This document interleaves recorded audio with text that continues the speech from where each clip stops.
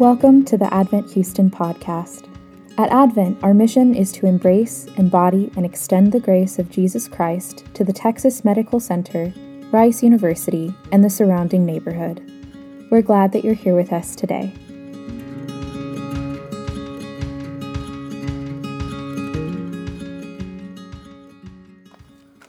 All right, would you all stand with me for the reading of the gospel? Last week, the last 2 weeks, we've been going through some of the I am statements of Jesus, and we're on what is our third week, but what is Jesus' sixth I am statement in the Gospel of John.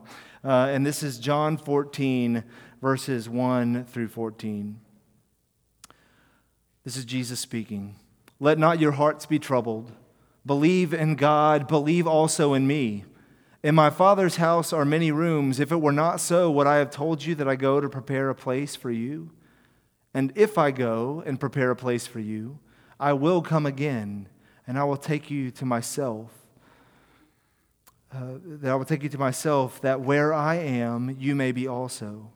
And you know the way to where I'm going." Thomas said to him, "Lord, we do not know where you are going. How can we know the way?" And Jesus said to him, "I am the way, the truth, and the life. No one comes to the Father except through me. If you had known me, you would have known my Father also. From now on, you do know him and have seen him."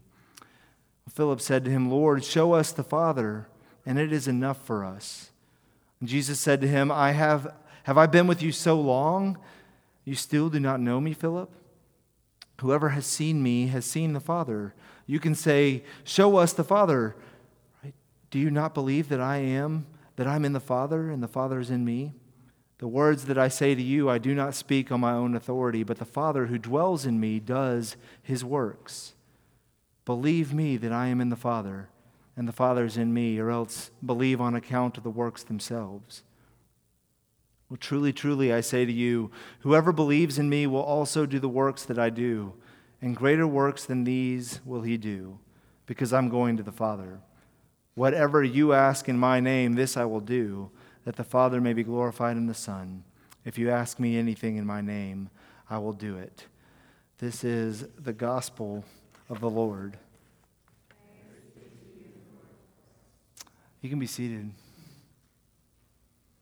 Would y'all pray with me as we consider this together? Our Father, we do thank you. I thank you that you speak to us. Not only that you delight to hear from us as we prayed earlier, but that you actually speak back to us in your word. And so I pray as we consider it this evening that it wouldn't just be something that we do going through the motions, or that we wouldn't just try to get some sort of insight from it, Lord, but that it would change us. It would change our hearts as we learn who Jesus is more and more clearly. We pray all this in his name. Amen. I think you could probably say this about all sorts of different metaphors or different things that go on in the Bible, but I've heard the Bible described as a going home story, and I think it absolutely is that, right? If we remember when God created Adam and Eve at the very beginning, they walked with God in the very cool of the day, right, as it says.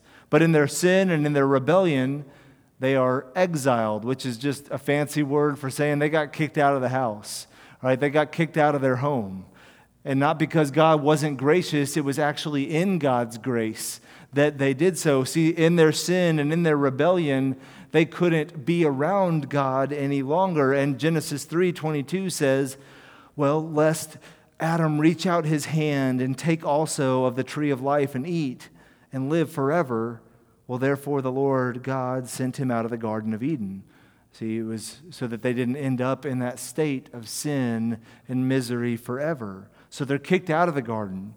They're kicked out of God's presence, and they begin to wander. And so we follow the story a little bit further, and we get to Abraham.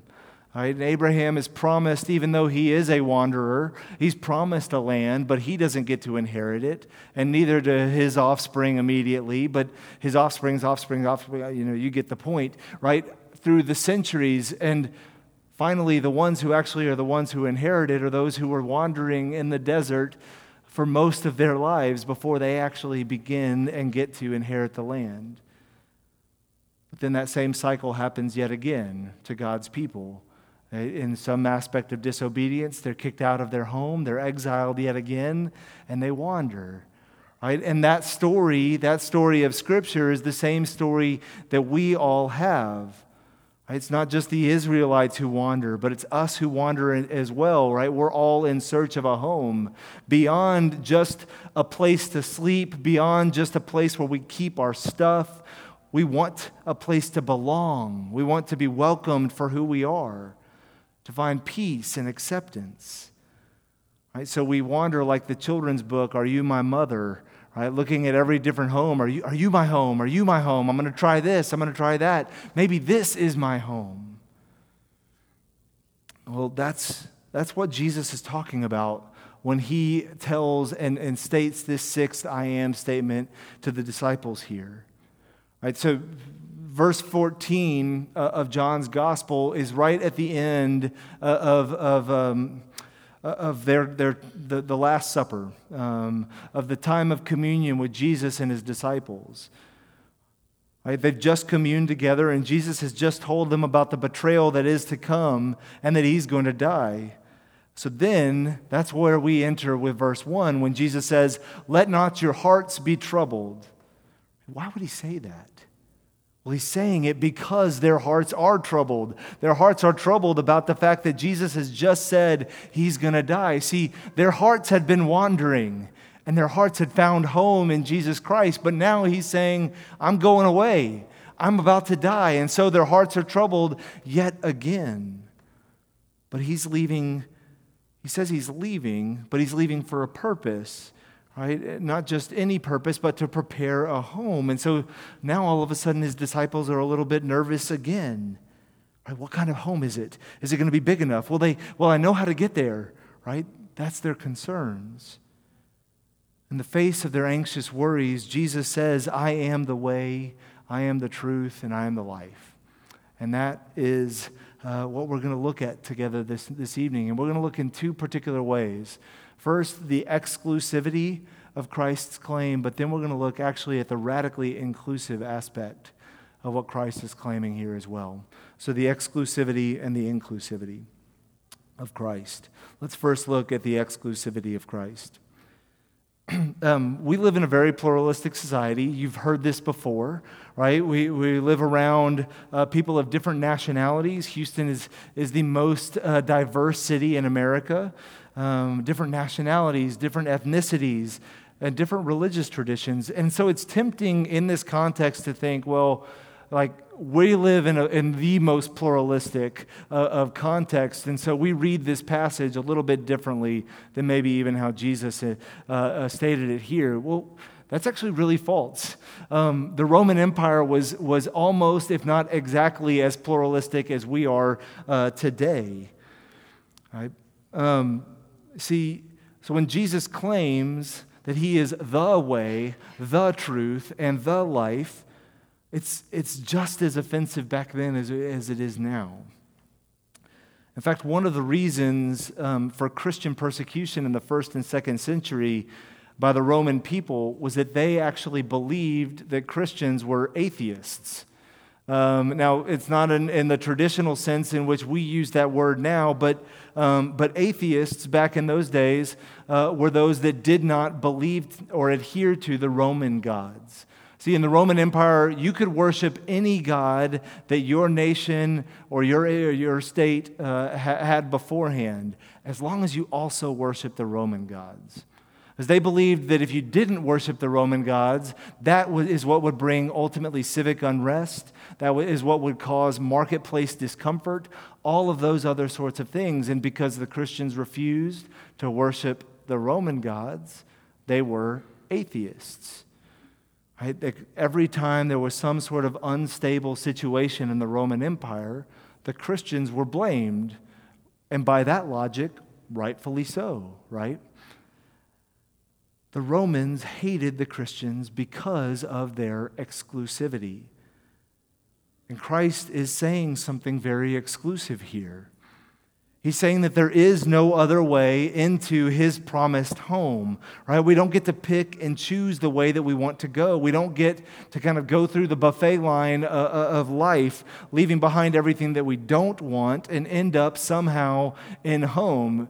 I certainly know that anybody in my family, when they go through the buffet line in the salad bar, does not end up with the most scrumptious of salads, right? It's not great to put strawberries together with ranch dressing, despite the fact that those two things are delicious on their own. No, we don't get to pick and choose. It's actually that desire to pick and choose, that desire to determine what is right and what is wrong. It's that sinful desire, ultimately, that leads to our wandering, that led to our exile before, but leads to our continued wandering from there. It's what turns us into vagabonds. And we're incapable of finding home on our own. We can't find it through our own goodness. We can't find it through our own achievement. And we can't find it through our own reason. I want to look at those three things in closer detail. We can't find it in our own goodness. No matter how good we think we are not good enough. Like the goodness that originates from within, that kind of moralistic goodness, or even desires to be good that come from within and not from without, they lead to a puffed up spirit and to that exact same situation of lostness. Theologian Richard Lovelace and church historian as well, Gordon Conwell, wrote a book called The Dynamics of Spiritual Change. And he's actually, he's quoted here in the reflection page of your bulletin. In the book, he's noting the historical means and desires of Christians to change, and how they may or may not fit ultimately with the biblical models. So he notes that there's a tendency, particularly in American Christianity, to have sort of a moralistic good, meaning that there's attempts to better ourselves, to pull ourselves up by our bootstraps, and to make us good on our own. He says this. He says, many draw their assurance of acceptance with God from their sincerity, right? Maybe their past experience of conversion, their recent religious performance, or the relative infrequency of their conscience. Willful disobedience. Their insecurity shows itself in pride, a fierce defensive assertion of their own righteousness and defensive criticism of others. They come naturally to hate other cultural styles and other races in order to bolster their own security and discharge their suppressed anger.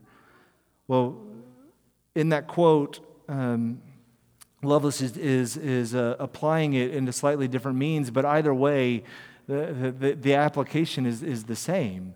That sense of goodness ultimately leads toward hatred or othering of people who are not like us, right? That we think all it does is it puffs up, and so therefore I'm now the judge of everyone else. Whether you are a Christian or not, religious performance actually leads to a growing sense of insecurity, anger, and even hatred. So if we are not good enough to lead ourselves home, maybe we can achieve enough. And that's what I want to look at next. Not only, as you can probably guess, I'm going negatively here. We're not good enough. We cannot achieve enough either. We always have a temptation to think that to cure my longings or to cure kind of the things that are going on in my life, all I need to do is just make it, whatever it is. Once I'm out of med school, or once I'm done with all of my training and I'm a real doctor, not that you aren't beforehand, but you get my point. Once I kind of get to that finish line, then my life is going to be better. Then it'll all be good.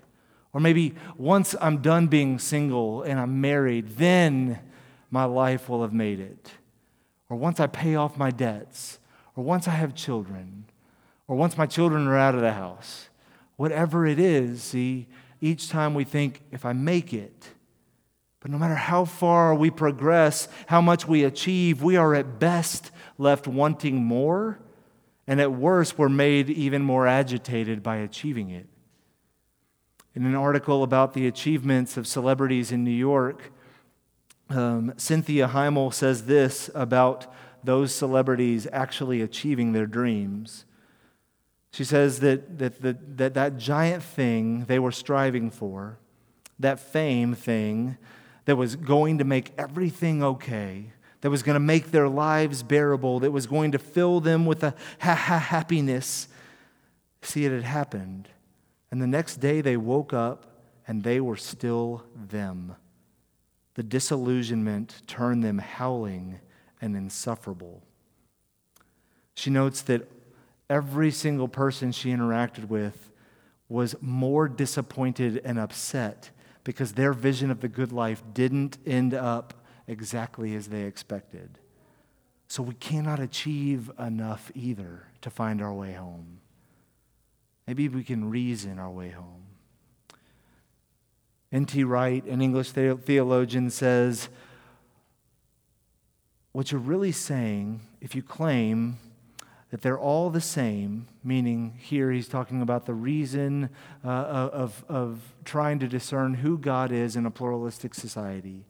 If all ways are reasoned to be the same, then they're no more than distant echoes, distorted images of reality. You're saying that reality, God, the divine, is remote and unknowable, and that neither Jesus, nor Buddha, nor Moses, nor Krishna gives direct access to it. They all provide a way towards the foothills of the mountain, not the way to the summit. If it's by our own reason that we figure out who the Lord is in any way, case, or form, then ultimately we're left in a fleeting circumstance that at best we can't really even get there, and He's not really that knowable to begin with. If all ways to God or to home are the same, then we're yet again the ones who determine that reality. And we're pretty terrible at judging any one way over another. We're terrible at knowing God on our own, and we struggle with its exclusive claims.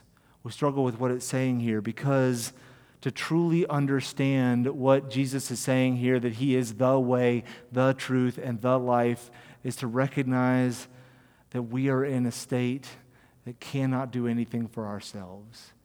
And that's humiliating, and that's insulting. We want to still believe that we can contribute something to salvation, to believe that we have done some decent things, or that we're pretty genuine about our beliefs. But Christ's claims here begin and they end with Him in exclusivity. He's saying that we don't get to pick our way. If we did, we just end up lost again. We're not good enough. We're not smart enough. And people don't like you enough. Now, if you know the skit, no, we're not good enough. We're not smart enough. We're not genuine enough. We are not righteous enough. But God in His grace has decided to show us rebels the way. He makes for us a way home. And He has sent the way to dwell with us. But though Christ is exclusive in His claims that He's the only way back home, this isn't an arrogant claim. This is His grace to us. He is the visible. He is the visible image of the invisible God. Or as He says in this passage, to see Him is to see the Father. So it's a kindness for Him to proclaim the benefits that He is our way to an eternal home. Right? Is it arrogant to claim that the COVID vaccine is actually of benefit to people? No, right? It's not arrogant to say that it is beneficial to anything that is true and right. Not only is Jesus' claim not arrogant, but it's not arrogant for Christians to proclaim it as well. For as Christians, we're not saying that we know who He is and we know all about His way in our own strength. Actually, we're saying that we were too blind to get it in the first place. That God had to come and tell us. That God had to come and show us the way. But not only that, the way of Christ is the way of humility. It's in being born in poverty, healing the sick and washing the feet of others. right? It's in the way of the cross.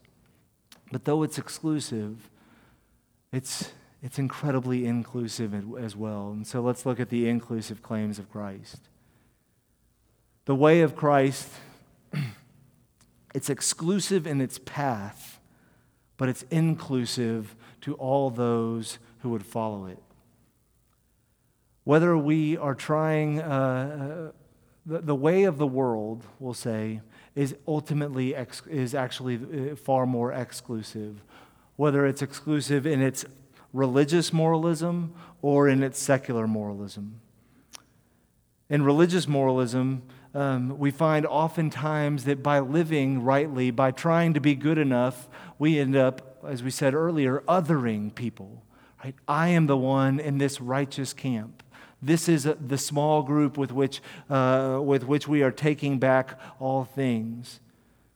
Right? The Qumran community, a community of Jewish people living in the desert near the Dead Sea at the time right before Christ, believed that following the way was to follow God's law down to the T. And in their eyes, they were doing so, but it took a ton of work and it took a ton of effort to walk down that very narrow path. But more importantly, they believed that no other community in Israel was following that path. See, it was an exclusive road in religious morality. If we just do the right things and live a life of holiness, then we'll be accepted by God and brought into His home. Well, that's actually a very exclusive claim. An exclusive claim to believe that anyone can follow it to the T. But not only is there religious moralism, I think we probably live in an age of secular moralism even more so. Interestingly, our culture is turning from kind of this true pluralism in which there are no moral absolutes into one where there's just some moral absolutes. Today, our society claims that there are just a few more than there were about 50 years ago, where these moral absolutes revolve around tolerance or acceptance or righteous speech. Jonathan Haidt, who's a psychologist and professor at NYU, and he's the author of a book called The Coddling of the American Mind. It's a book about the new wave of struggles on the college campus.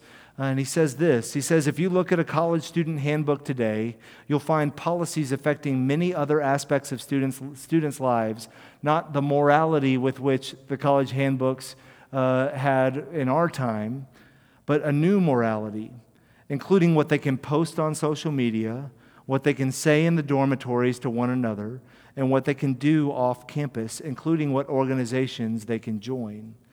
See, there's actually a new moral rigidness in secular culture. You cannot violate these holiness laws, because if you do, then you're actually cut off. You're exiled in your own way. And unfortunately, our secular society doesn't have a means by which you can then be reconciled. Right? You're exiled and continually wandering. You're silenced or maybe fired. And there's no way to be restored or forgiven. So again, yet again, the way of the world is incredibly exclusive. And this way is exhausting and hurtful. Because you have to watch your step at every second, wondering when you're going to slip up. And if you do, then you're going to be made anathema. So although Jesus says He is the way, the truth, and the life, and that is exclusive, He is radically inclusive to who can be a part of it. He mentions in verse 2 that He goes to prepare a home. And the disciples are really concerned. Right? They're concerned about the size of this home. When I was in college, my senior year, a friend of mine invited about 25 of us to stay at his stepmother's home on Southampton Beach in Long Island. And I'd never been to that area of Long Island and didn't realize that homes there are typically pretty large. But when we saw how many folks he invited to participate, we're like, okay, this is going to be a nightmare. Where are we going to sleep? How many of us are going to be on the floor? Are we going to have to get a hotel? Right, so we fly up to New York, and our flight was really delayed, so we didn't end up getting on a train to get to Long Island. We finally got off the train at about 2 a.m. and start walking down the street from the train station to the house, and we noticed that these are like enormous mansions. These are some of the biggest houses I've ever seen. And so all of a sudden we're like, okay, I should have trusted you more. I should have trusted you more when you invited all of us to be a part of this home, because there's 8 to 10 bedrooms and all of us have our own bed. And actually, not only that, we could have each invited more people to participate, right? We could all fit. Jesus says here, there are many rooms in my Father's house. While there's one exclusive way to get there, this is not a small house, y'all. It's a welcoming home to any and all who would humble themselves enough to first admit that their way is wrong, to second, admit that they need help, and to third, acknowledge who Jesus is and that he is the way. But not only are there many rooms, these rooms are open to all. This way is open to all, I should say. Jesus doesn't demand that you walk the perfect moral road. He doesn't demand that your deeds be good enough, or that your good beliefs outweigh your bad beliefs, or that you enhance your spiritual journey by praying every single minute of every single day, whatever it might be. He doesn't demand those things of us. All that he requires of you is that you feel your need of him. And even that is a gift that he gives to you. Right? Eternal life in his house is open to all who would follow the way. All of us who would pick up our cross and die to ourselves. So what does that mean? Well, it means that we're to die to our own hubris, that we're to humble ourselves, admit that our way of living is wrong, that it's sinful. And not only that, but that we even need to repent of our virtues. But we don't stop there. We turn. We turn toward Jesus, toward the way, the truth, and the life, recognizing that in him is a far bigger home and a far bigger house than whatever I experienced in Southampton, New York. It's a home that's large enough, but more importantly, it's a home that is welcoming and that is loving. It's a home where we're loved not for what we've been able to accomplish, not for the goodness that we think we're able to do, or for the reason that we believe that God gave to us, of which he did. But we're accepted because of the cross of Christ. We're loved and accepted because he died so that we might live.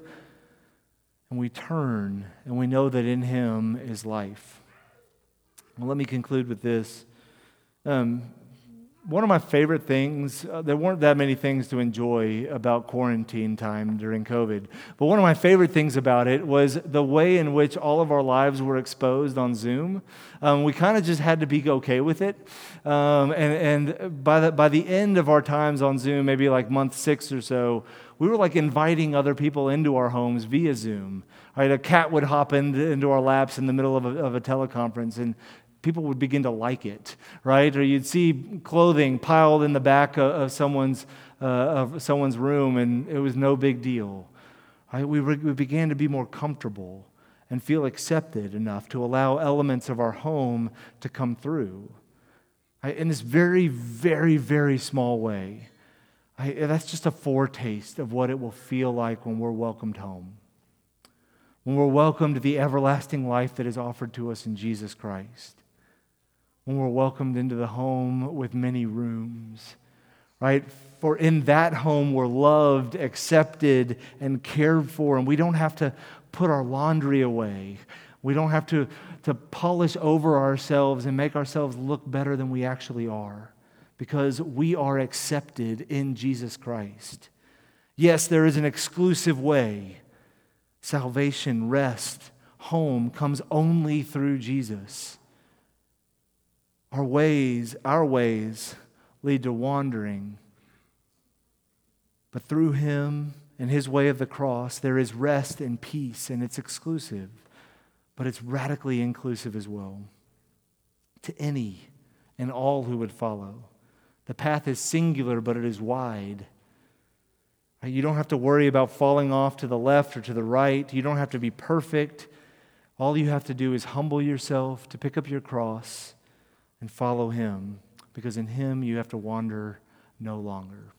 Let's pray. Our Father, we do thank you. I thank you that in Jesus Christ you are making a home for us. I thank you for what you promised to us, Lord, that yes, you are the way and the truth and the life, but in that, Lord, you are guaranteeing us a place in your Father's house if we but turn and follow you. And so I pray that we would do so this evening. I pray for any of those who are struggling with belief, or for those who might be considering what Jesus is saying here for the very first time. I pray that they would see Jesus not in